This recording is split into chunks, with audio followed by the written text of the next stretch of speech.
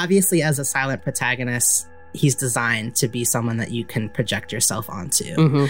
But I think a lot of us in the transmasculine community specifically have loved Link because he portrays a kind of masculinity that isn't dependent on hyper masculine stereotypes to be seen as valid. That heroicism doesn't have anything to do with gender or sex, that someone can be read as either and still seen as, priceless and an integral part of human life. We need those reminders more than ever.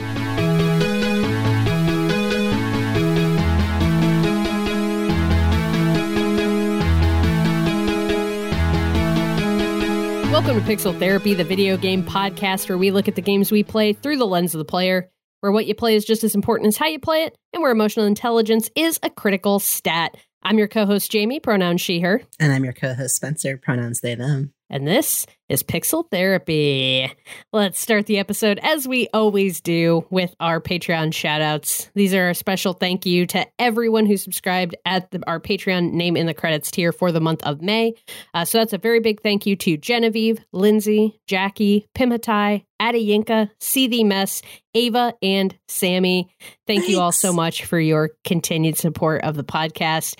Remember, if you want to get your name in the credits, you can hop on over to patreon.com/pixeltherapypod, where you can subscribe for as little as just $2 a month and get access to our monthly bonus series. We just released our June Patreon bonus episode last week, where we talked about Dredge, Diablo 4, and all the new games we're excited about following Summer Games Fest week. So it does sound like things you want to hear us talk about, or if you're just looking for a little more pixel therapy in your life, come check out the Patreon and you'll get access to over 20 bonus episodes of the podcast. There's so much good content there, trove. or at least we think so. Yeah, treasure trove. So yeah, come check that out if that's of interest of you. And if you already subscribe, or if you're looking for a way to show your support for free, please consider rating and reviewing us on Apple Podcasts. Every review matters there for a small podcast like us. And know that no matter how you choose to engage with us, we appreciate you being here all the same. All right, folks, it's time to get cozy, to pull up an armchair. Feel free to lie down on the couch. Let's talk about our feelings. Spencer, how are you today? Jamie, I know you don't like reality TV, but if you get bored or you have a sudden personality change, Noted, I urge you to watch Ultimatum Queer Love on Netflix. I can't, but okay. But go ahead and tell me all about it. I'll live vicariously through you. It is mess. That's all I have to say about it. It is mess, and it is everything. Everything we needed this Pride Month. I have no words. I think, especially watching it from the perspective of being an intense therapy for the past 2 years, it's just an exercise in you need therapy, and you need therapy, and you need therapy. And also thank you for bringing all of this mess here for us to take in. But oh my God, I won't try to bore you with the lives and woes of a bunch of lesbians who you've never heard of. But I will say, my next question is, are you watching The Bear season 2? Yes, so that's the hot mess that I've been watching, in which also everyone needs therapy. Yes, just a different mess. But yeah, just a different type of mess. I'm here for the scripted mess. Yeah, no, I've been watching The Bear. We're like 3 episodes into the second season, and we did a rewatch of the first. Well, it was a rewatch for me. My partner hadn't watched the first season of The Bear because he had COVID when I watched it. Unfortunately, that was like he's sick. I've got to pick something else to watch, and I blew through the entire season in like a night. And so when it was coming, when it got announced that the second season was coming, I was like, we should watch this because I want to rewatch it anyway, and I feel like you would like it. And he's into it, so yeah, we watched the whole first season and then started the second, and it's so good. It's everything.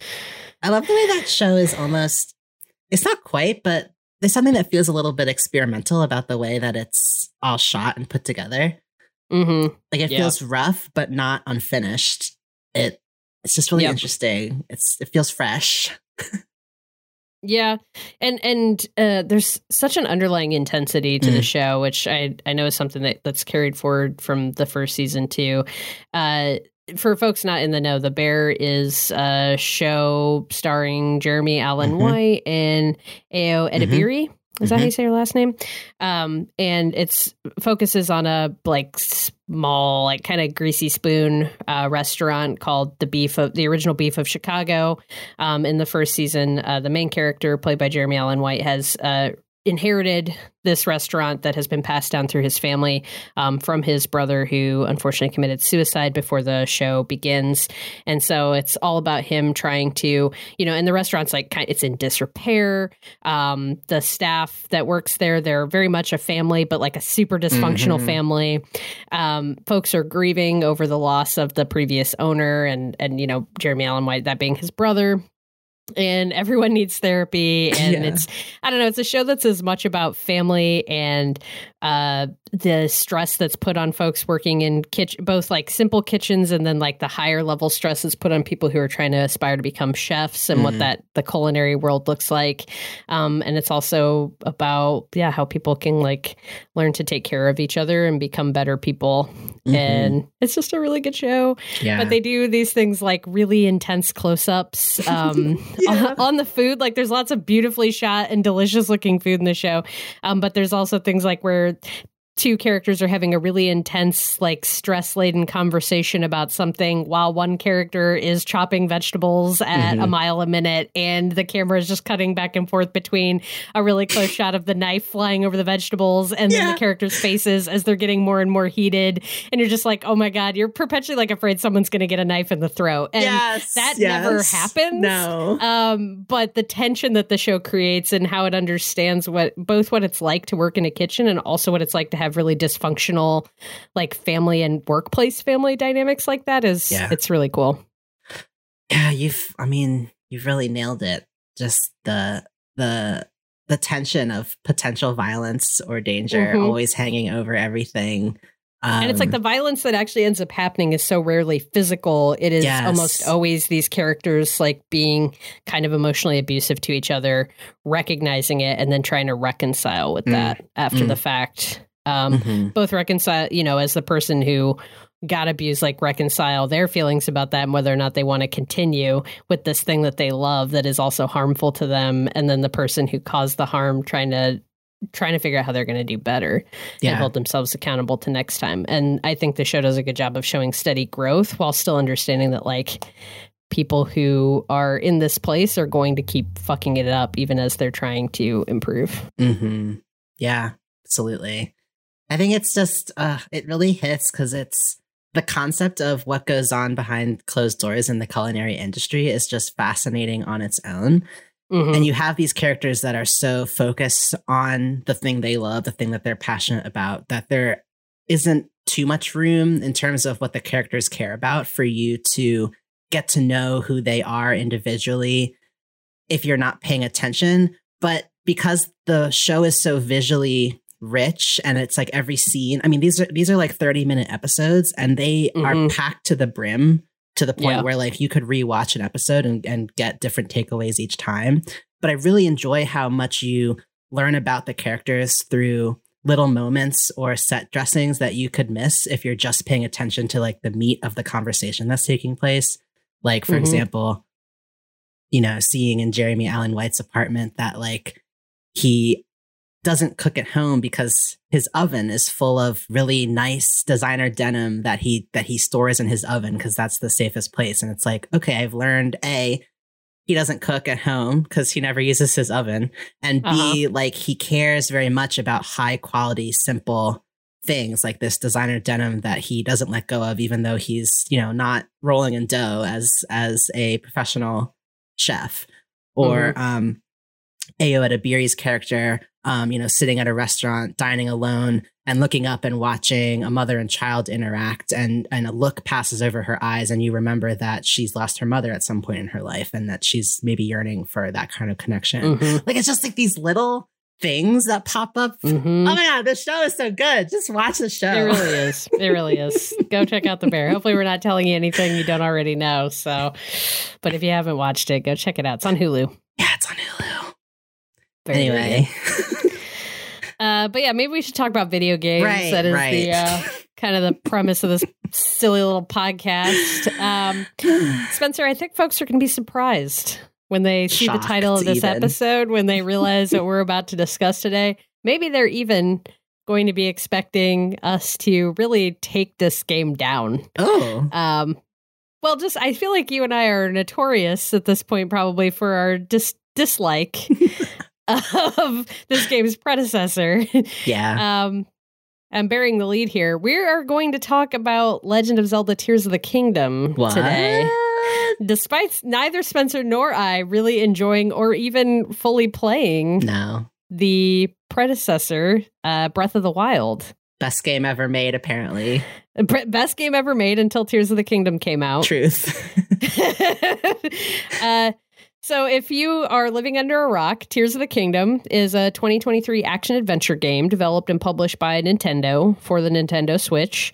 It's a sequel to the 2017's Breath of the Wild, which sucked. JK. We're really the only people who think it sucks. Yeah, we're the only ones in the world. I've heard some people say it's mid. There's people out there. There's dozens of us. And they're quickly silenced. Yeah. Tears of the Kingdom is the 20th game in the Legend of Zelda main series. The first being The Legend of Zelda, just the titular Legend of Zelda, released on February 1st, 1986 in Japan on the Famicom Disk System. And that release was followed a year later in August of 1987 with the North American release of the same game on the Nintendo Entertainment System. Ever heard of it? The series as a whole centers on Link, who is our main protagonist and the player character. And the narrative typically revolves around Link's quest to rescue the Princess Zelda, and the land of Hyrule from the series' main antagonist, known as Ganon, or Ganondorf, depending on which of his two forms he takes. And in that regard, Tears of the Kingdom is not too different, really. It actually takes place just a few years after the events of Breath of the Wild, so it is a direct sequel to Breath of the Wild and takes place in the same version of Hyrule that Breath of the Wild takes place in. And at the start of the game, Hyrule is in a period of rebuilding following the events of Breath of the Wild. But the appearance of gloom, this kind of dark, inky, black and red goo that's oozing out of the ground and making people sick and causing them harm, results in Link and Zelda going to investigate in the depths beneath Hyrule Castle. And of course, catastrophe ensues in an event that leaves Zelda missing, Link without an arm, and the entire land of Hyrule physically disrupted via an event that the people in the game moving forward will refer to as the upheaval, which has left giant gaping, is it chasms or chasms? Yes. This is one of those words that I've read but don't know how to say. I've always said I've always said I've only ever read it too. Chasms. Wow, chasms. It leaves big ass holes in the ground. Big old holes. Big old holes in the ground, as well as ruins. Ruins falling from way up above. Mm-hmm. So these ruins falling from the sky that no one knew were up there. And so the land is in upheaval, and Link must once again rise to the occasion to save Hyrule and the princess. And that is our inciting event for The Legend of Zelda Tears of the Kingdom. Spencer, before we start getting into whether or not we liked this game or hated it as much as Breath of the Wild, just really want people to come for us. What's your personal history with the Legend of Zelda franchise? Wow. The series that is older than both of us. Yes. Me by less time than you. But yeah. So, wow. You know, it's funny. Playing this game definitely opened up some long dormant memories for me. I was absolutely a Nintendo gamer when I first picked up a controller at around the age of 5. My first Zelda game was actually Ocarina of Time, which I played, oh my gosh, I was maybe 8 or 9 when I first picked up that game. And I think it's an appropriate game to start with because in that game, you actually start out as Link as a child. And you sort of grow up with him and learn a bit more about him. And you enter this mysterious world as a child and kind of discovering it, very much like themes of coming of age and rising from a literal child to the hero of Hyrule. When I think back then, I think some of this still is felt in these more contemporary Zelda entries, but it was like back in the day when games still felt somewhat impenetrable, or like they were holding real secrets. Like those kind of Zelda games were the ones where the scope of the world was small enough that you could run around hitting every tree until you manage to knock one down that unlocks a secret room that is not written down in any guide. And we didn't really we weren't really using the internet back then to talk about games on forums. So it was just like, you had to just stumble across shit. And I just remembered spending hours, like I feel like Zelda was my special interest for a while when I was a kid. Like I would journal about it. I would draw endless pictures about it. I would buy physical copies of guides because that was a thing that we used to do, and pore over them, and try to just unlock the secrets that I knew were living in this game, and it just bringing that sense of exploration and adventure out into the real world. Like those are the kind of memories I associate with Zelda. I remember I used to receive Nintendo Power magazine, and there was an ad in the magazine where you could write your address on a little coupon and mail it in, and they would send you a life-size ocarina, which was like the instrument that Link plays, kind of like a flute in the game. And I got it, and I remember learning how to play it, and I was able to play some of the themes from the game. I still have that ocarina floating around somewhere, but gotta bust that out. I know, I gotta find that thing. It was just such a huge. It had a hold on me as a kid. I remember my next big Zelda game was Twilight Princess, which came out, I believe, in 2006. And that was a game where Link actually is cursed and he turns into a wolf. And you're playing as this wolf that has like you break free of these chains, and you have like these chains and shackles coming off of you, and you're this badass wolf. Yeah, it was hot. I'm like, thanks to Legend of Zelda, I figured out that I was both queer and a furry. So like, thanks. But I read some time ago that Link was actually named that because he is supposed to be the link between the player and the world of the game. Oh. And he's purposefully designed in a way that you can sort of project your own experience onto, because this is a game where everyone can take on the mantle of hero, and everyone can rise from being a nobody to the celebrated eternal hero. And I think that's something that a lot of us who are Zelda fans can have always loved about this series, is that like over and over through time, through different permutations, there's still that same core romantic, tragic, but ultimately, like, also innocent adventure of becoming. And I think just so many of us can relate to, especially like queer and trans folks, which we can talk a bit more about later. But yeah, I have a long history with The Legend of Zelda, but this is my first Zelda game that I've played in over 12 years, maybe 15 years. And that just feels really momentous because I really couldn't get into Breath of the Wild, but I'm really happy to be loving Tears of the Kingdom so much. It means a lot to me, more than I thought it would when I'm talking about it now. And I'm kind of like, oh, wow, this actually is really, really big deal to me. But yeah, that's my history with Legend of Zelda. Not to just pass it over to you, but I think maybe yours might be a little shorter. But what's your history with the game? Mine's a little shorter. I've heard of the series. Yeah. I've known that it's a thing. Growing up did not have Nintendo. We didn't have Nintendo systems in the house. We were a Sega house and then PlayStation.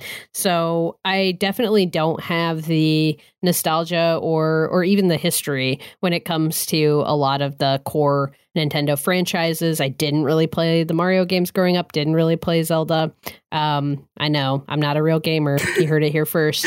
We have both sides of the spectrum here. Yeah, you get both sides. Spencer, real gamer, has played the games. Me, not a real gamer. has not played anything. Grew up playing Madden. Anyway, wow, get out. Yeah, I know. I'll unplug my mic now. I'll send back my podcaster license. But yeah, anyway, hadn't played any of the Zelda games. I had a friend who I saw like playing one of the ones on GameCube and was like, oh, that looks cool. You're riding a horse. Yeah. But never had them, never played them. When Breath of the Wild was coming out, and that coming out right at the beginning of the Nintendo Switch launch as well, I definitely got caught up in the hype around that and got a copy of the game and tried it. And I was really into it for like a weekend, and then I just started to get more and more disconnected from it as I played it. Unfortunately, like I don't have the same Switch that I had back then, so I don't have the official hour count of what I put into Breath of the Wild. My guess is that it was 20 hours, maybe a bit less, maybe a bit more, but probably thereabouts. It was like a good week that I spent with the game, which I know it's a huge game and there's so much more you can do in the game, but I just felt a little aimless, a little lost, and kept getting myself stuck in situations where I didn't have enough stamina to get out. I kept like falling into lakes that I didn't have enough stamina to swim out of. I was really struggling with the horse mechanics in the game and feeling like I wanted to have a horse, but then I would be on my horse for 5 seconds and then it wouldn't make sense to be on the horse anymore, and I'd climb away and then the horse couldn't come to me, and I started to get really frustrated and feeling like I couldn't make progress in the game. I didn't really know where I was supposed to go. I didn't really know what I was supposed to be doing. I was getting my ass handed to me by any enemy I encountered, and I stopped. I didn't get it. I felt disconnected from the world. The game was quiet. It was empty, and I didn't resonate with the characters. Like there wasn't really, Link is a silent protagonist. I want to talk about this more later on in our conversation because it is something for me that is still, it makes it harder for me to connect. I understand why he is designed that way. And I think there's a lot of beautiful things about his design, but it's just harder for me to connect with a silent protagonist. I didn't feel like I understood his motivations. And in Breath of the Wild, the main narrative is that you wake up without your memory. So he doesn't even understand his motivations. Yeah. So anyway, I couldn't stick with Breath of the Wild. I didn't feel connected to it. I didn't understand why I should feel like I wanted to run around. And just the idea of exploring a huge world was not enough to pull me through. I've read a lot of reviews of Breath of the Wild. I know it's a game that was really beloved. It's held up as one of the best games of all time. But when I played it back in 2017, I didn't see it. I tried the game a few different times, tried to pick it back up, and still didn't see it. And it didn't connect with me. But that is really my only touchstone for this, multi-decade long franchise now. Yeah. Is Breath of the Wild. Phew. I'm so glad that Tears of the Kingdom came out. Me too, because, not to spoil anything, but I think I can say definitively that we both are really enjoying our time with Tears of the Kingdom. Fuck yeah. I am about 85 hours in, and I have not beat the main story. No. I'm close behind you. You're close behind me? Yeah, what's your clock looking like? The Switch, it doesn't really give, at least if maybe I'm doing it wrong, but the Switch doesn't really give you exact play times for games. Yeah, it's kind of like a rounding thing that it does. Like, just tell me, bro. You obviously know. But yeah, it says 80 hours or more. So I'm right on your heels, even though I started playing it like 3 weeks after you started. I really got into it. I got into Diablo 4 in the middle there. That definitely hurt things. But yeah. So we've been playing the fuck out of this game, and we are really loving it. And so the rest of this episode is going to be dedicated to talking about everything that we're enjoying and all of our experiences playing Tears of the Kingdom. But just a caveat that, neither of us have finished the game. And frankly, I don't think this is the kind of game that you have to quote unquote beat it or quote unquote roll credits to be able to have an opinion about. Because I mean, at what point I've put, we both put more than 80 hours into this game. And I think that's worth saying something, that we can do that much, still not having completed the story, and still are coming out right now being like, wow, this game is incredible. So with that in mind, then what are you loving about Tears of the Kingdom? Oh, man. I mean, one, I'll say, I feel like it's save for a few small complaints, I think it's really mastered this goal of truly offering a non-linear adventure experience, and unbridled exploration in a way that keeps encouraging you to do more and find more to do. I really there's this concept of markers in the game where you have these kind of binoculars you can use to zoom in and see locations far away and like drop a glowing marker on them that you can use to navigate. And I am using the heck out of those markers. You have 6 and I'm constantly having to negotiate which one I'm gonna let go of.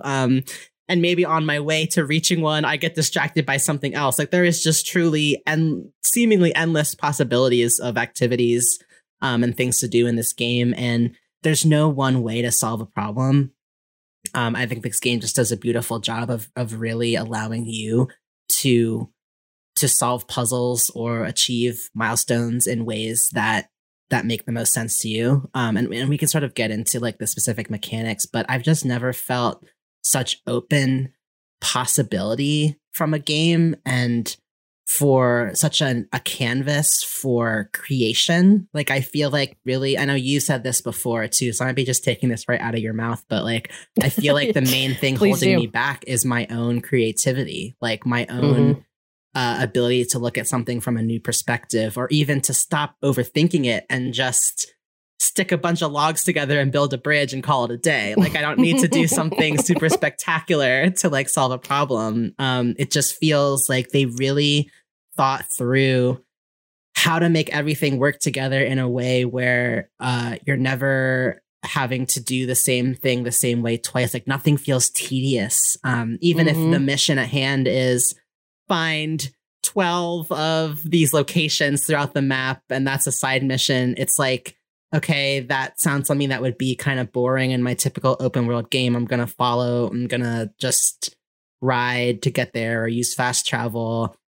And this is a game where I almost like prefer to not use fast travel. Like, I'm notorious for trying to unlock fast travel as quickly as I can in any game and getting super annoyed with games like Horizon where it's like, I have to find a fucking campfire before I can go somewhere. Like I actually prefer just getting there on foot. And that's saying a lot for a game with such a vast world as this. And I have to fucking say, like, the Nintendo Switch is what, like 8 years old at this point? Well, the Switch came out the same time as Breath of the Wild, so it'd be 2017, right? Okay. So 6 years? Yeah.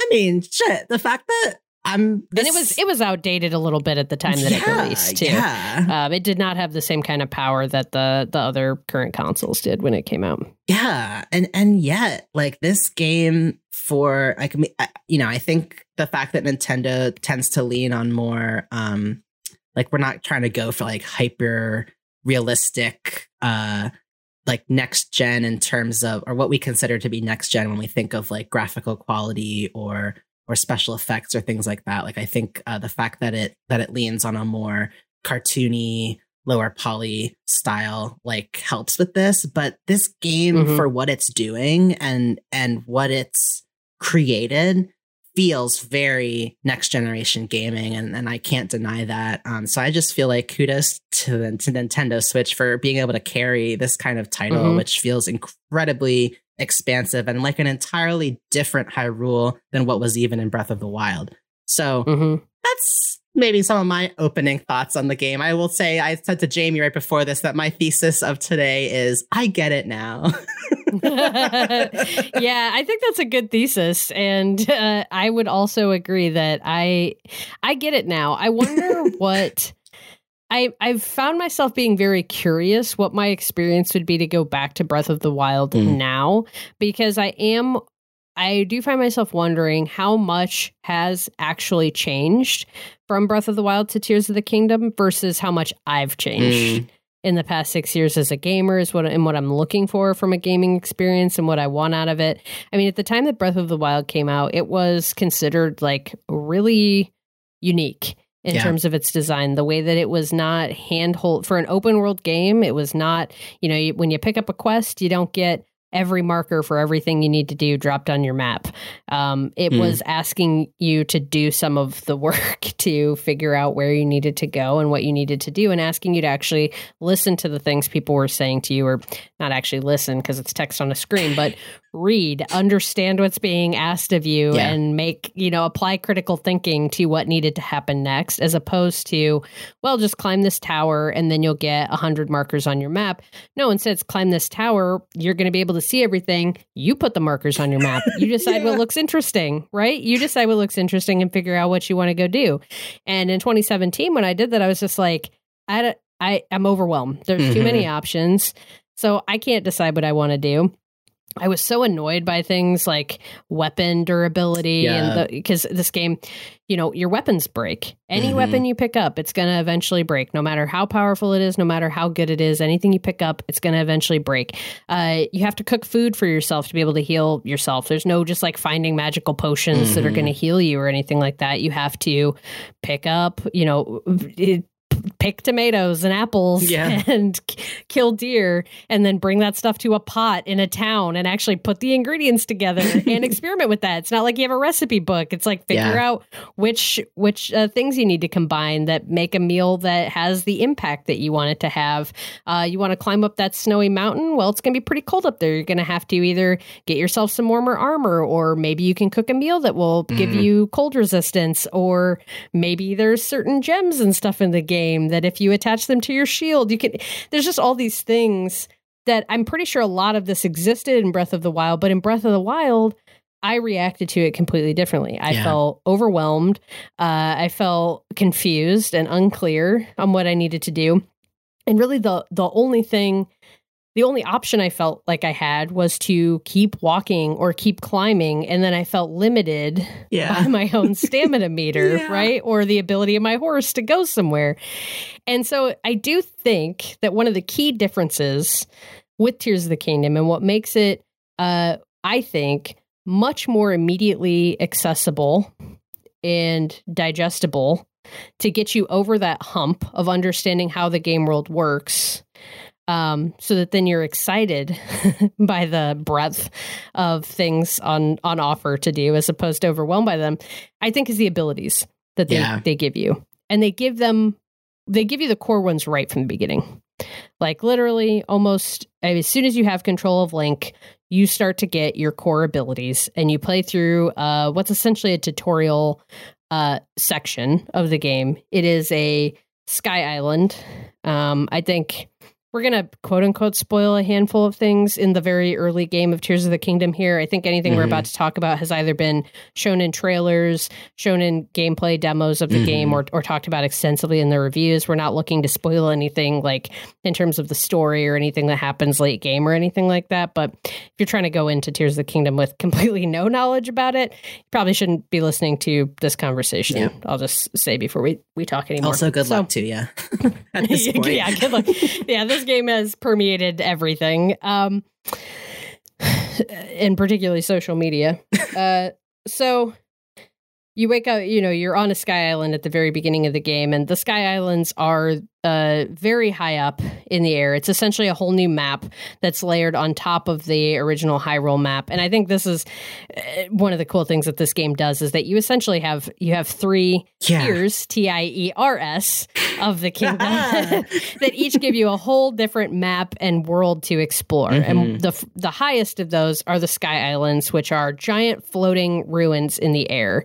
And the people of Hyrule have become aware of these Sky Islands because as part of the upheaval, big chunks of them started to crash to the ground. But the Sky Islands proved to have a bunch of ruins and history from the Zonai, which were a people that originally inhabited Hyrule. And one of the final Zonai began the land of Hyrule with a Hylian queen, and they basically are like the four founders of Hyrule and like the land and peoples that we know today in the modern era. Yeah. So the game starts you off up on this island, and over the course of kind of a short little quest chain that's like very tutorial in nature, with some cute little robot guys. Oh my gosh. Kind of telling you the information that you need to have and giving you your first weapon and stuff. You get access to the powers of Ultra Hand, Fuse, Ascend, and Recall. And those are the 4 main abilities that you're going to have in the game. These are different than what Link has in Breath of the Wild. They actually take away all the powers that you had in Breath of the Wild, and instead you get these abilities, and you have them within, I mean, I don't know how long that Sky Island section took you, but, you know, less than 3 hours than the first few hours of the game. You have these 4 core abilities. Ultra Hand is essentially an ability that lets you pick up objects and move them around, rotate them, move them, place them, set them in different things. You can just kind of freehand pick them up with this magical power that's it's almost like telekinesis, basically. Yeah. Move things around.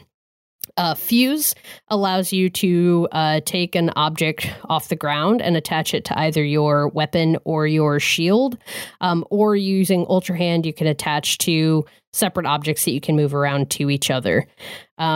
Fuse is very helpful for making shields that have interesting effects when enemies hit them, and creating weapons that do more than their base damage. You get a lot of times you're connecting your weapon to fusing it to like a monster part, like a horn or a tooth or something that fell off of a monster that you killed, and it will add a bunch of damage to your weapon, or maybe increase its durability, things like that.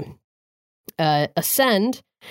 I love Ascend so much. Oh my God. I also love the story behind Ascend, which I want to get into in a second. Yeah. But Ascend basically means that if you are inside of a place that has land above it, land or structure above it, there's a roof above your head, and it is within a certain distance, it's like close enough to you, you can use the Ascend ability, and Link will shoot straight up, and the fucking sound he makes is fantastic. Yeah. But he basically goes straight up into the ceiling, thunk, and like morphs through like the ceiling, swims through it as though it were like just water instead of, you know, solid rock or whatever, and appears standing at the top of the structure.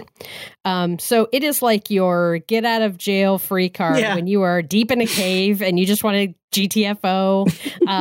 If you're, it's come in handy so many times. I need to get up this mountain as quickly as possible. Let me just find an overhang and then I'll ascend up. And it's just beep, it's instant elevator.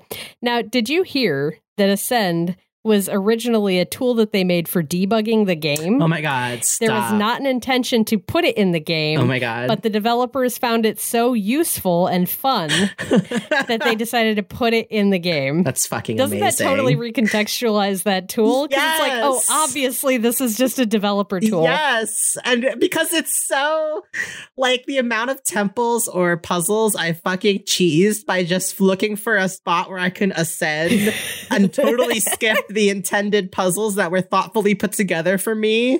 Like, it all makes sense now. But I feel like there's one more power that I want to talk about, so I'm derailing a little bit here. But what's so amazing to me about Ascend and the fact that they decided to put that in the game, despite it being a debug tool, despite it being something that is arguably game breaking, quote unquote, in a lot of ways, like I feel like that just speaks to the confidence of them knowing what they had and knowing that was going to just make things more fun. That rather than making people like. Because it's fun to cheese it. It's fun to cheat it. It's fun to find a way around the puzzle. Yeah. Like it's cool if I feel like I'm finding the established solution. But I can. So one thing that we haven't really touched on with the Zelda games is that a key element of them is puzzle solving. Yes. Like they are action adventure games, and specifically this modern iteration of them is super exploration is super important. There's huge open world games, but there are designated things, you know, shrines and temples and things of this nature, which are small, the temples are very large, but they're contained areas that have puzzles built into them that you need to solve to achieve, maybe it's kind of like a skill point sort of a thing, or open up a boss fight or move the story forward or whatever. There's different things tied to the puzzles. I don't know how many times, so my partner's been playing the game too. I don't know how many times I've done a shrine, which is a contained puzzle area, come up with the solution and been like, oh, surely that was like the intended solution, that I don't even see how anyone could solve this a different way. Yeah. And my partner will be sitting there next to me like totally surprised that what I'd done had even worked, or like that was a way to solve it because he'd done it a completely different way. That's really fucking special. Yeah. That's really fucking special.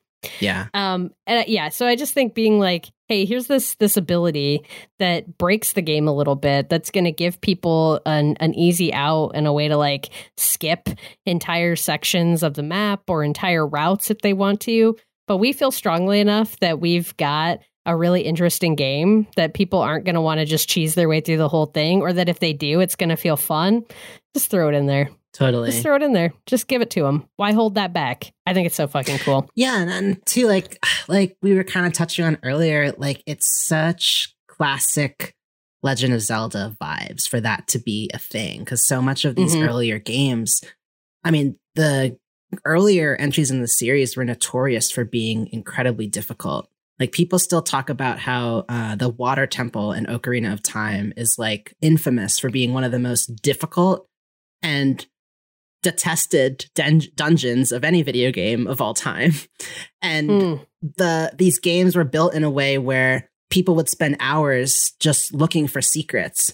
And so having something like Ascend that's designed to help you find things that might be hidden or get through something in a way that you hadn't thought of before, or just like kind of breaking through that layer of mystery and like finding a way through that. Like it just feels very quintessential in a way that it's hard to articulate, but I totally agree with you. It just feels right. And I love that story. Yeah, it's so great. And then the final ability, the core ability that you get in the intro of the game is called Recall. And Recall is, Ultra Hand and Fuse are great. They're very utility-based abilities. I'm super impressed with Ascend because it is this debug thing that they put in the game. And I'm super impressed with Recall because I don't understand how they could possibly make this fucking work. What Recall does is that not all, but a large number of objects in the game can be rewound. Almost any object that moves, you can use Recall on it to rewind its movement back in time. That might sound like, maybe that doesn't sound very impressive, but the number of things, the physics that have to get built into that, and the fact that that means every object in the game, including ones that you are not interacting with, like these are, especially with the Sky Islands, there are like rocks and things just falling from the ground at any time. The fact that you could just approach one of these rocks and that rock has a memory of where it was before, and that you can rewind that memory and use that to like as an elevator, like climb on the rock that's sitting on the ground, rewind it so it zips back up into the sky. But they had to design that. Like all those rocks have to have that memory of where they came from, and that the game runs smoothly despite holding all of this information at any given time. It's mind-boggling. The first time I fucking figured that out, I was like, it was like a whole new world of exploration just unfolded before my eyes. Also, the first time I realized that, like, if a monster is shooting a projectile at you, that you can fucking use Recall on that thing and have it hit them right back in the face. Like, oh my God, there's just, again, it's just like my own creativity holding me back from just playing with this game. And the things you move too, that's what really is, like, I can grab an object with Ultra Hand, move it all around in some wackadoo pattern, and then use Recall on it, and it will follow that pattern in reverse. I don't understand enough about game development to know for sure that that's complicated, but it seems like it would be complicated to make it so that any object that moves in the game has the ability to remember the movement pattern that it traced for at least 30 seconds in the past, and like to just be constantly rewriting that information and remembering it and holding it. That seems complicated. That seems like that's a really big development feat from someone who knows nothing about development. Maybe it's super easy, but I don't think it is. So yeah, those are the main abilities that you get. And I think those abilities immediately open the world up. I mean, Yeah. They're very OP. And as soon as you leave the tutorial island and make it back down to the main Hyrule, the other thing the game does is that it immediately and regularly gives you like boxes of toys. So the game has this premise that, you know, the Hylians, they're all trying to rebuild following the upheaval. And so there's just construction tools and materials left around at random intervals. Well, probably not very random, actually. Like they're actually like really well spread out. Yeah. And so you basically have between that and what's called the Zonai machines, right, which are remnants I don't want to spoil too much. It's advanced society. Yeah, remnants of the advanced society that basically take the form of things like fans or wheels.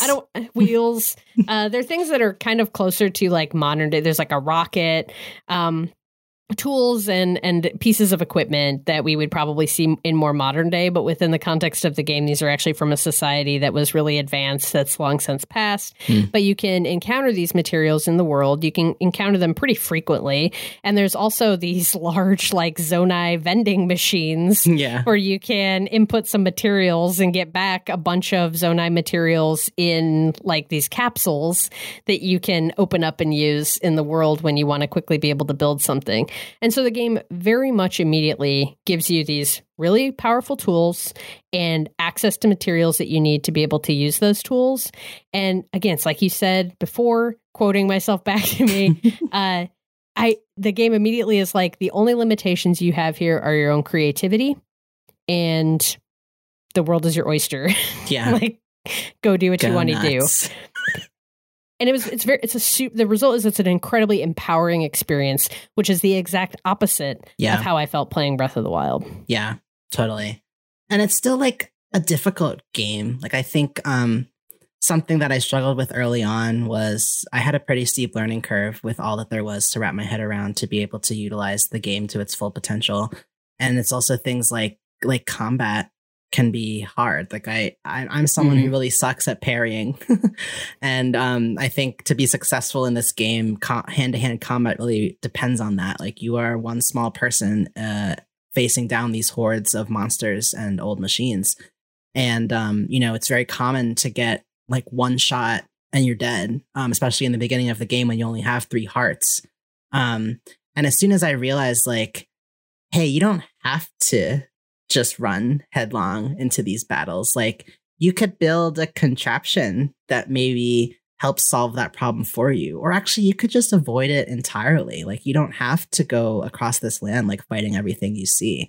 Like everything just unfolded for me. And I think it's made this very dangerous world so much more, like you were saying, approachable, and you feel much more empowered. I was telling Jamie it feels like playing baby Elden Ring, because it's very open. It doesn't necessarily say like, hey, you're not ready to fight this monster. It just kind of like you die, and then it has a very forgiving revival system where it just takes you to it's auto saving pretty much constantly. So it just takes you right back to right before you face that monster with all of your items, all of the health you had before. Like it's very forgiving in terms of like there's no harm done if you die and get that game over screen.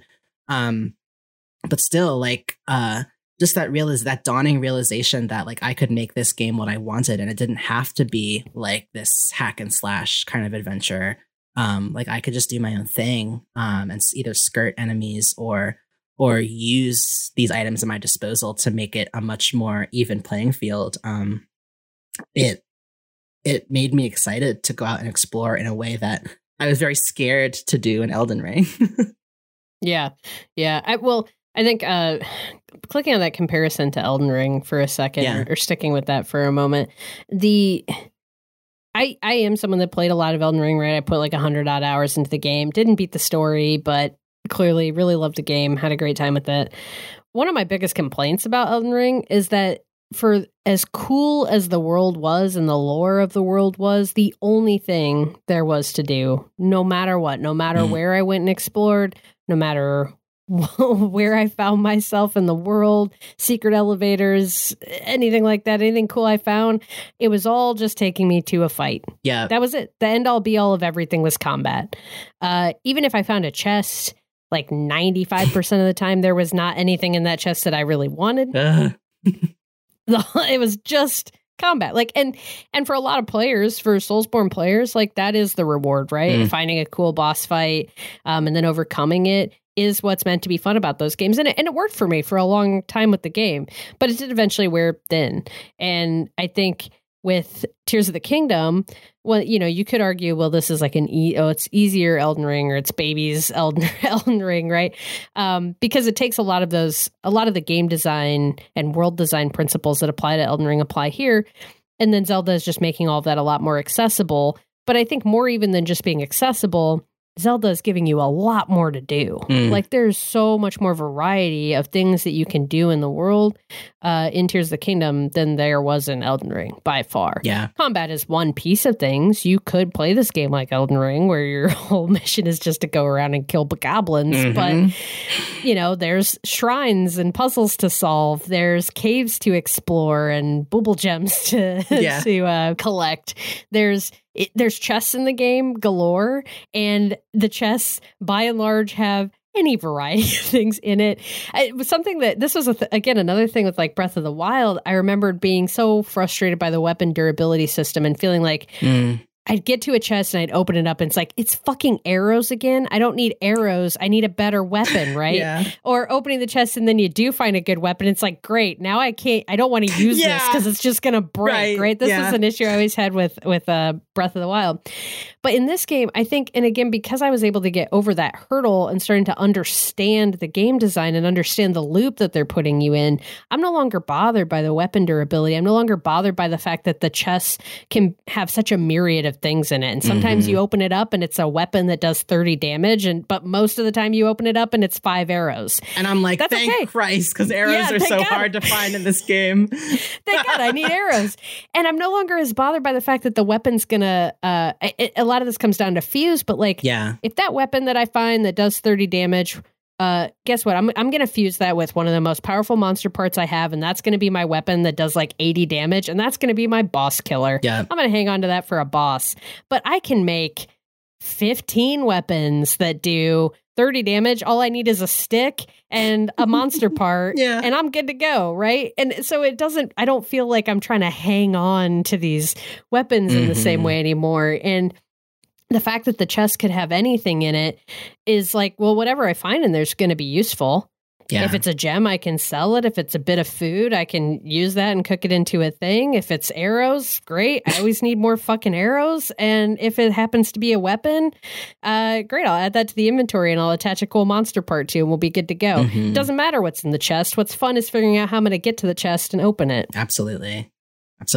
And God, like you were talking a bit about Fuse and just how it's really solved the frustration of what was in the previous game, this dread of like, oh, fuck, I know this weapon is going to leave me soon and I'm going to have to scrounge around for something else. Like this concept of Fuse and how you can literally fuse anything, like even the fucking rocks that fall from the sky that you can ride up, you can fuse those guys too to stuff. You can fuse parts of bosses you're fighting to like throw them off. You can like, it really just, the more you play with it, the more exciting it is to be constantly cycling through weapons. Like I'm almost like, oh, I can't wait to see what kind of weapon I can make next, instead of, oh no, I'm going to lose this weapon. And that is just pure,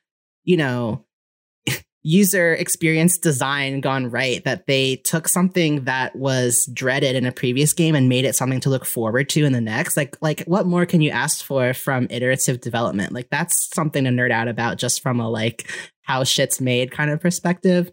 But two, like I had mentioned the difficulty in fighting earlier and how that was something that would typically turn me off from a game like this. But in this game, like the prospect of getting like a Lizalfo tail or like a cool horn from or helm from like a construct, like I'm actually sort of like, ooh, a passing rove of enemies. I kind of want to jump into the fray because I might get some cool stuff that I can fuse. Like the fact that the thing that used to repel me from this type of game is now something that I look forward to because of what it's given me in terms of shit to play with. I'm just, my mind is blown by that turnaround, and I just can't commend it enough. Well, and to your point with about the combat earlier, one complaint that I have about the game, and like for as much as the tutorialization on the Sky Island with your initial abilities, I thought was really well done. There are weird places where the game just doesn't tell you how things work that I feel like is just a bad decision. I don't know if I would call it bad game design, but just a bad decision. One of those specifically is with the combat. The only thing you learned on the original Sky Island is like how to put your shield up and how to swing your weapon. Yeah. That's it. Like, how to shoot an arrow. Doesn't give you any more details about how combat works. Instead, if you want to learn things like parrying and dodging, you have to encounter a shrine that's like in your path. It's in your main path if you follow the main quest. Like, it's right there. You're going to walk right past it. You're probably going to do it. But if you don't do that shrine, or if you don't jump right into the main quest, you're not going to know how to parry or dodge. Now, True. Can you get through the game without knowing those things? Yeah, absolutely. I don't parry. I don't dodge. I'm not doing that. I'm designing a weapon that can do a lot of damage. I'm waiting for an opening and I'm just running in and smacking the shit out of the enemy. Or I'm throwing a bomb at them, or I'm throwing white choo-choo jelly, which freezes them. Like stuff like this. I'm finding different ways to like make an entry for myself that isn't parrying, because I think the parrying mechanic is kind of shit. But I think it's kind of silly that they put that in a shrine that you could easily miss rather than just showing the player it. Yeah. And the only reason I can think for doing that is that they want you to experiment a bit before you learn those basic mechanics, because they are so avoidable. But then it's like, then why have them in the game? Like, that feels like there's something weird happening there that doesn't quite fit together for me with some of those combat mechanics, because combat is a huge part of the game, but like it really can be so easy or so hard. Yeah. Depending on how you approach it. And if you approach it in a really straightforward manner, like you were describing you were doing initially, you're going to have a bad time pretty quickly. Pretty quickly.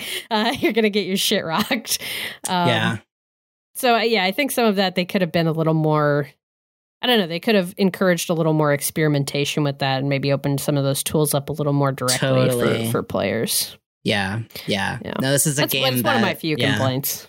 Yeah, it's like exploration is not just encouraged; it's kind of a requirement to really get the most out of this. That's a great point. Like, you're gonna have a hard time if you're not getting off the beaten path a bit. Yeah. Speaking of exploration, then, fuck, this world is huge. Jesus, yeah.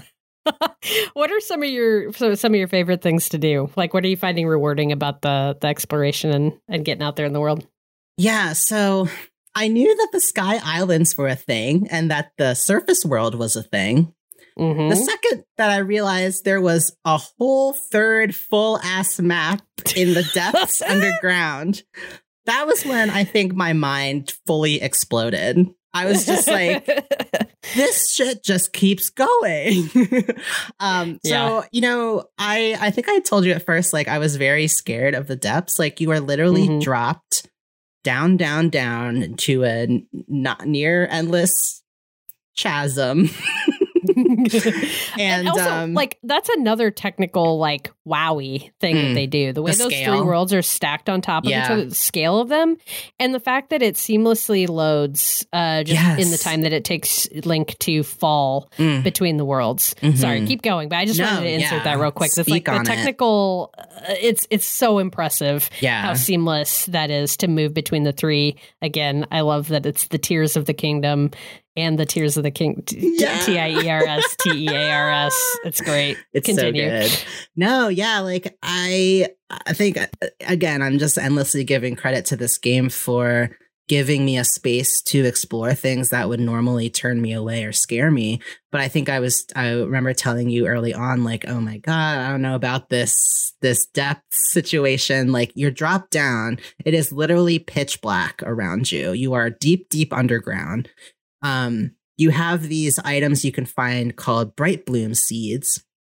And you literally are Hansel and Greteling your way through this underground world, dropping seeds behind you to give you little bursts of light, just enough to understand the shapes of things around you. There could be monsters coming at you in the dark. There could be, cliffs that you fall down. Like, you really don't know. And you can sort of walk around until you find these dormant, they're called light roots. And they correspond, again, mind-boggling. Like, you sort of learn over time that for each shrine that you encounter on the surface world, underneath each one is a corresponding light root. And when you touch that light root, it sends out massive, it's like a lighthouse, basically, and lights up a certain perimeter around you. And so that's your way of uncovering the map in the depths. And lighting up a big enough area that you don't have to be shooting out these seeds left and right to see your path. And at first I was very wary of the depths. But it's the best place to find certain materials that you can use to upgrade your weapons or upgrade this like battery that you have that can power the constructs that you build using Zonai devices for traversal or weaponry or what have you. And there's also, in the depths, there is a proliferation of bomb flowers, which are this rare kind of plant that you can attach it to arrows, you can throw it, but it's a powerful explosion. You can use it to break through rocks and caves or take down bosses. But I was using them willy-nilly in the beginning of the game before I quickly realized that they're much scarcer than I thought they were. So I was like, Whoopsie. Well, fuck, I've got to go in these depths and fucking find these bomb flowers. And quickly, I started to just really enjoy it. Like, I think, again, part of the accessibility of the game is that, like, you can fast travel your way out of a situation whenever you're feeling threatened. Like, even if you're in the middle of a boss battle, you can leave. There are certain enemies that are very powerful called Lionels. They're kind of like horse dudes. They're like centaur lions. Yeah, like centaurs. Yeah, centaur lions. Yeah. But it's like, if you until you draw your weapon, they actually won't attack you. I didn't realize this. But you can just walk right up to them. And as long as you don't have your weapon drawn, like, they're very honorable. They're not going to just come for you. So there's a ton of those guys down there, but, like, it's not that big a deal if you're going about it in a safe way. And this, like, surprising myself, I started getting really into just exploring the depths. Like, it truly feels like, again, that feeling of mystery and exploration that is so core to these games, of just like, there's a world with its own language and its own history and its own depth. And you don't know all of it, either because your memories have been taken away, or there's relics in a language that no one understands yet, or there's mysteries that have been laying dormant for centuries and you are discovering them now. Like, it gives you that. And so I'm really into exploring the depths, trying to hit light roots and light them up.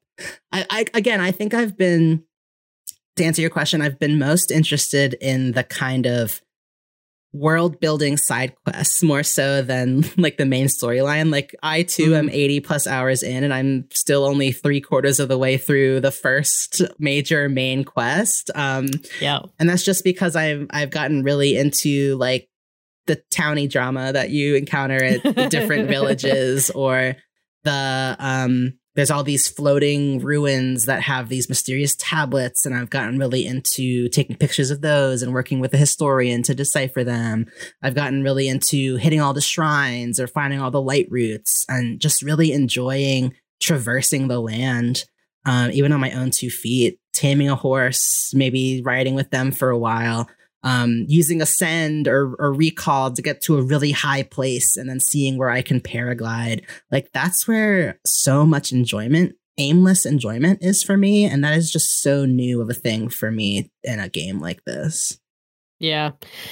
Yeah. The game feels, and again, I wonder what going back to Breath of the Wild would teach me, as to whether or not this is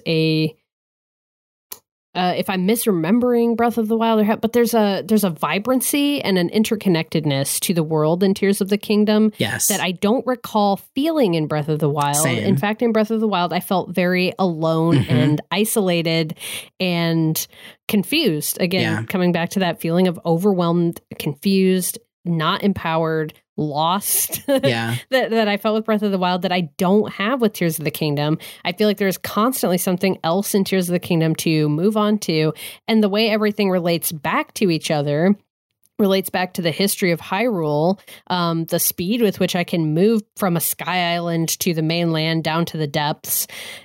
It all just makes it so seamless, and I constantly feel like I'm being drawn to the next thing. There's a quote that I wanted to share from Carolyn Pettit's Legend of Zelda review that she wrote for Kotaku, where she's talking about this kind of interconnectedness of the world.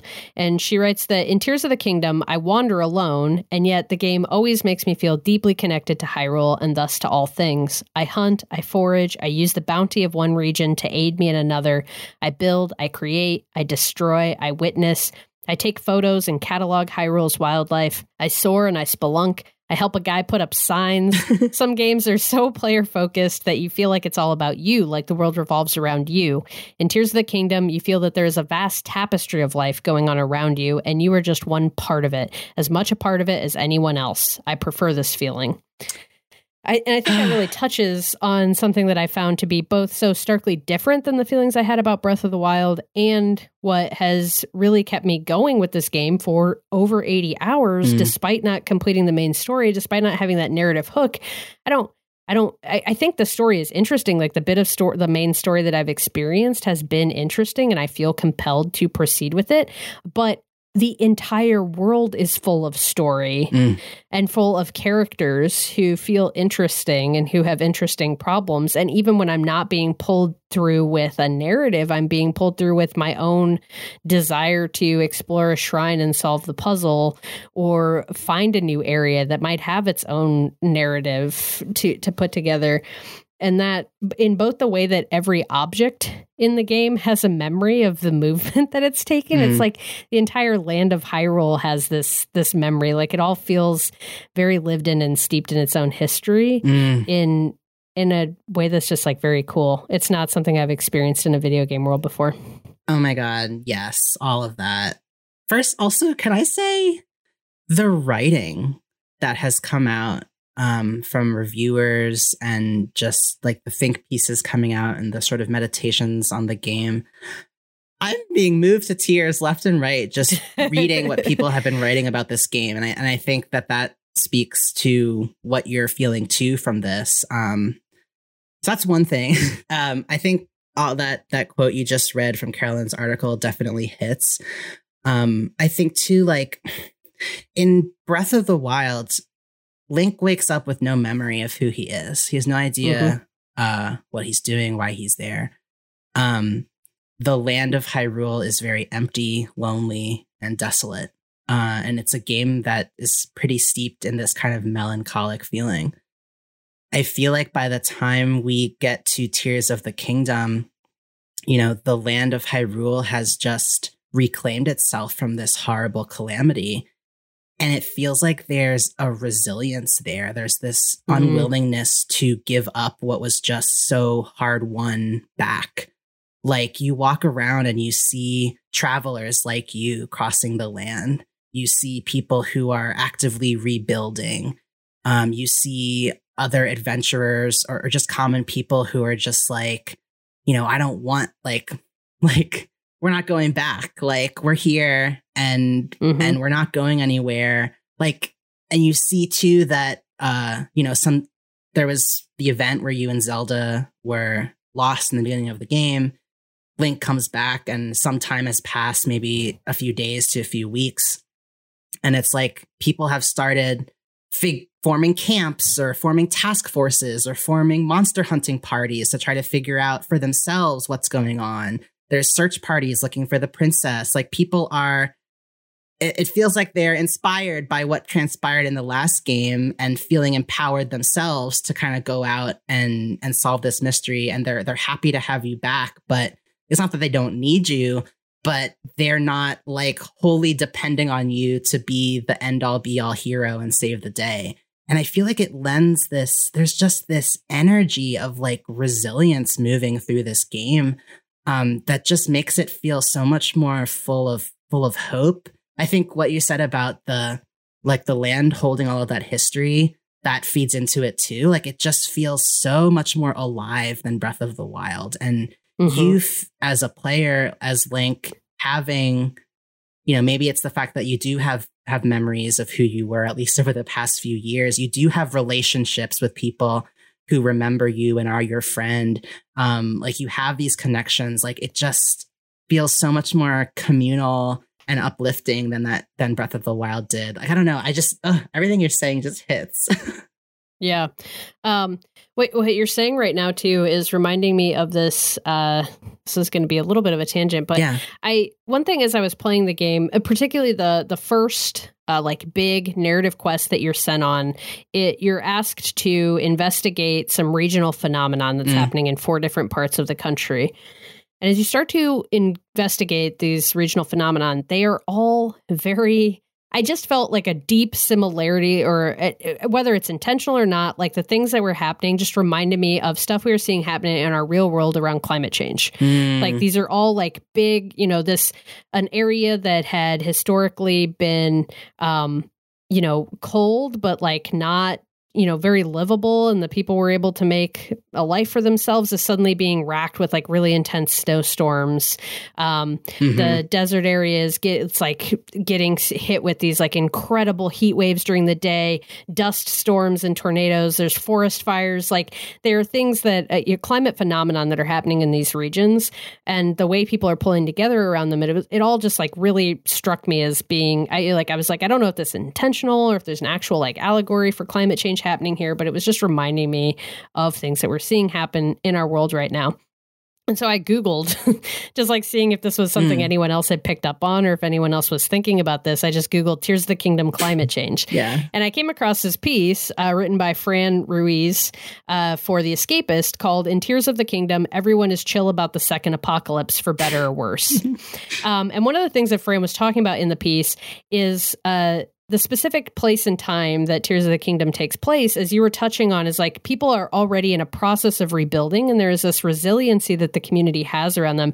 And Fran was actually drawing parallels to the way we have gone through the pandemic and now are seeing some of these like more drastic effects of climate change that are happening in the world, and sort of both the ways people are approaching that and this kind of like in between apocalypses that we kind of feel like we're living through, and how some of that gets paralleled in the game. And Fran is also kind of positing in the piece whether or not the pandemic had an impact. I mean, obviously the people writing this game and making this game lived through the pandemic during the process of making the game, and whether or not we're actually seeing some of that show up in the way characters in the game are behaving. But a few things that they noted is like how much the game relies on scientists, and the idea that people are, you go out on this main quest being driven by a scientist and researcher telling you we need to learn more about this phenomenon. How many data-driven decisions and research-based decisions characters are making in the game.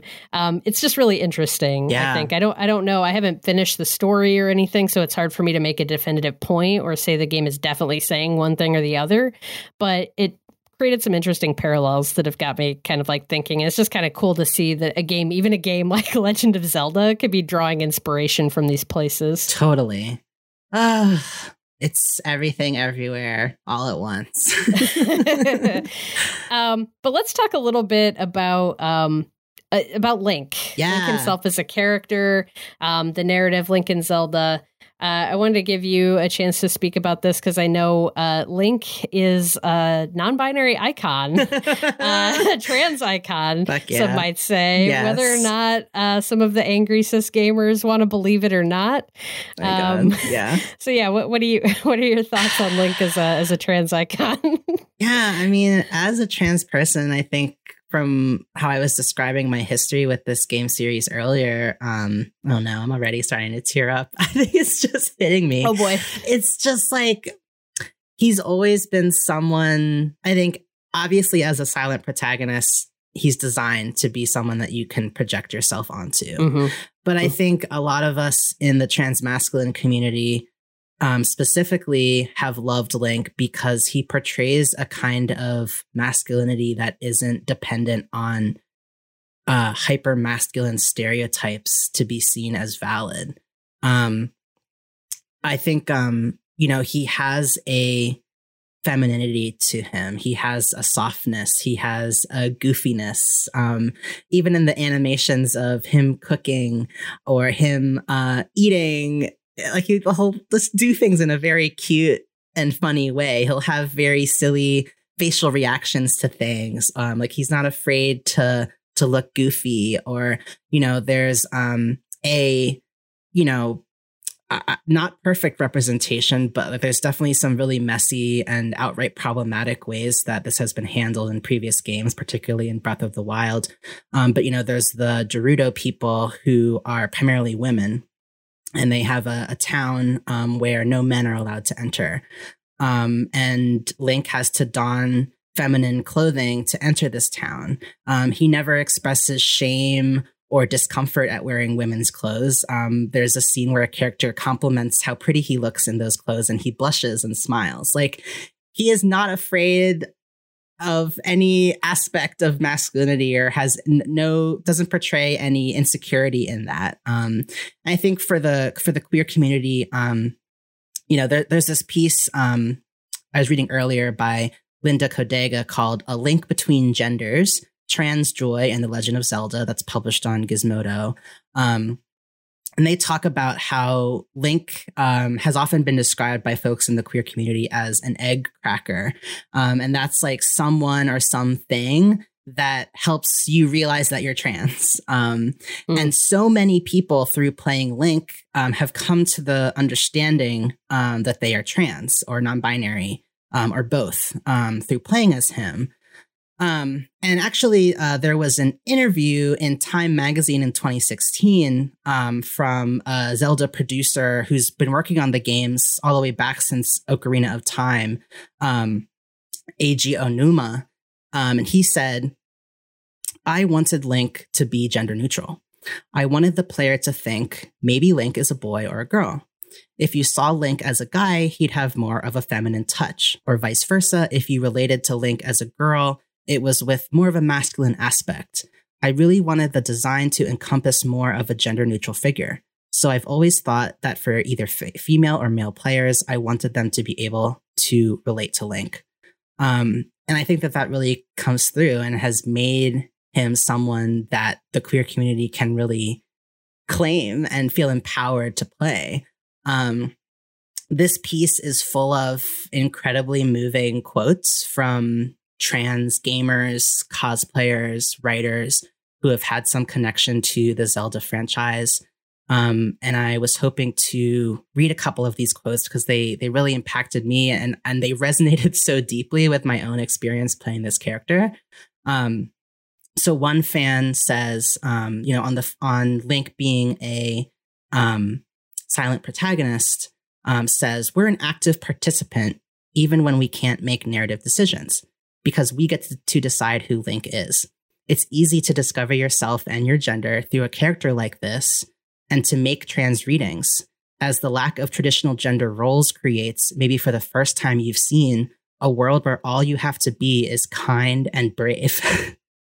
And I think, like when you think of the relationship between Link and Zelda, there are no real gender roles. Like no one is like, "Oh, Link, as the guy, you have to save the girl." Like in a lot of ways throughout the series, Zelda saves herself or helps you, quote unquote, save her by taking on other roles, like Sheik, for example, Zelda's kind of ninja spy alter ego, who is kind of genderless or even presented as a boy. Like, this game fucks with gender left and right, even while simultaneously Nintendo has characters like Birdo, which was the trans version of Yoshi that is supposed to be like a joke, poking at, harmful stereotypes about trans women, or even there's the character of Villia, which was an incredibly unfortunate choice in Breath of the Wild. The Gerudo woman who helps Link get into the Gerudo village by donning women's clothing, and who you learn is known by the town as, quote unquote, the man who sneaks in. This is a trans woman character in the game, and she's treated horribly. But these characters exist, and this game has in other ways constantly been playing with gender. So it's like, Nintendo, like, make up your mind. Like, what is going on? But anyway, another person says, to me, Link represents a kind of masculinity that I aim to embody. Protective, but not possessive. Strong, but not violent. Excitable and kind and adventurous.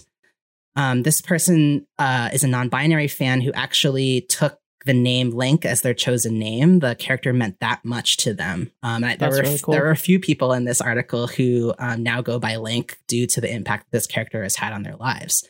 They go on to say, I think there's a lot of pressure on trans men and trans masculine folks to be, quote unquote, traditionally masculine in order to pass. But many of those features can have a crossover with toxic masculinity. But if the main character of one of the most popular video games of all time can be a softer kind of man, then I can too. Oh, I'm trying not to cry. No, it's really beautiful. One more quote I want to read.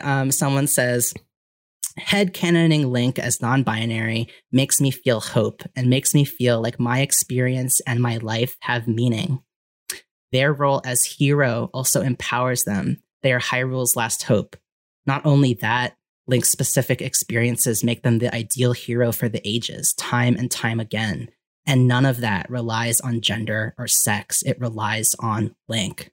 That is extremely powerful to me and brings me immense joy and hope, because in our world, trans and non-binary people are the future. They bring beauty and perspective and wonder and joy that is both unique to their experience and also tied inextricably to the overarching human experience. It makes me hope that one day, people in our world can see us the way Zelda and Hyrule see Link, as a priceless and integral part of human life. So that's all I have to say about it.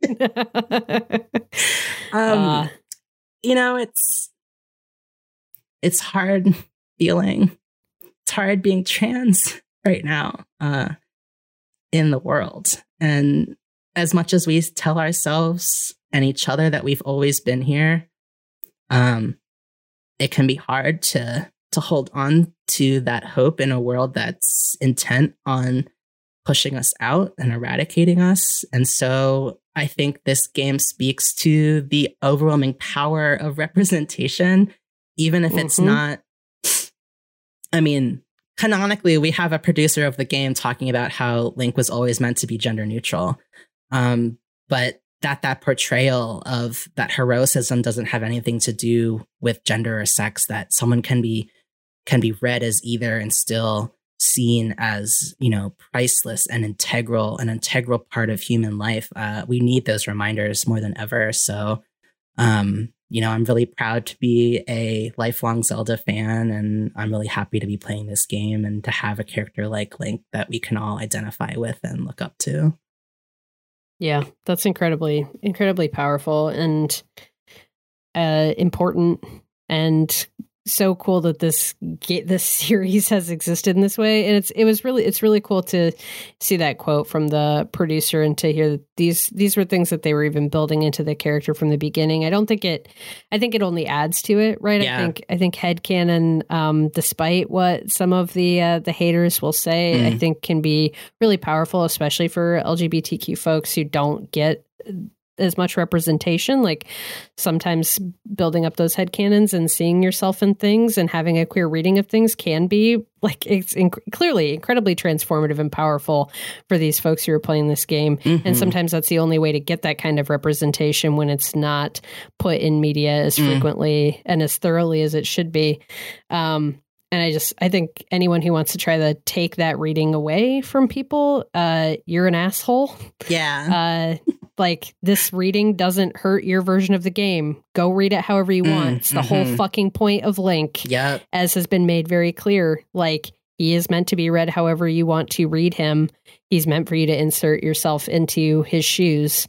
And I think that's really special that people are getting this out of these games, and have been for some time. It's really fucking cool. Thank you for bringing those quotes. Thank you, Linda, for writing an awesome article. Yeah, that's a great piece. Gizmodo, go check it out. Give them the click. A link between genders, trans joy, and the Legend of Zelda. And we should link that in the episode description too, so people can click through and read the whole piece. Really fucking cool. Well, Spencer, we have said so much about this game, and yet I feel we could probably talk for an hour more. We think you should go play Legend of Zelda Tears of the Kingdom, which is not something I ever thought I'd be sitting here saying after my experience with Breath of the Wild, but I'm so happy to have had my opinion on that reversed and to now be Breath of the Wild curious. Same. Happy Pride Month. But I'm going to probably need to put another 80 or so hours into the Tears of the Kingdom before I even get to that place. So catch me next year, maybe. Totally. When I decide to dive into Breath of the Wild. But time is up for today's session of Pixel Therapy. Thank you all for tuning in, and we hope that listening to our thoughts and feelings gave you some thoughts and feelings of your own. If you want more Pixel Therapy, come check us out at patreon.com/pixeltherapypod, where again, you can snag that monthly bonus episode for just $2 a month and get opportunities to get involved with the community and influence the show directly. If you're not up for contributing monetarily, but you enjoyed this episode, you can always show your support for free by, again, rating and reviewing us on Apple Podcasts, please, pretty please, and following us on Twitter and Instagram at Pixel Therapy Pod. That stuff really does help a small podcast like us. And you can keep up with all of this stuff and more by visiting our website at pixeltherapypod.com. Finally, since we like to put our money and our energy where our mouth is, we end every episode with a recommended side quest. This month, we've got a mutual aid request for you coming out of Richmond, Virginia. Richmond's in dire need of DIY spaces for dance music and for Black people. Any donation helps, as it will go towards helping DJ and producer Herbert Vasquez build a queer and trans-focused DIY space where music and community can thrive. You can learn more about this project by visiting gofundme.com. The link is Queer DIY Space in Richmond, Virginia. We'll drop that link in the show description, but that's Queer DIY Space in Richmond, VA, at GoFundMe. Thank you for that side quest, Spencer. That is our show for today. So go forth, run a story mission, level up some stats, and don't forget to hug an NPC every now and then. We'll be back soon with some more Pixel Therapy. Bye-bye.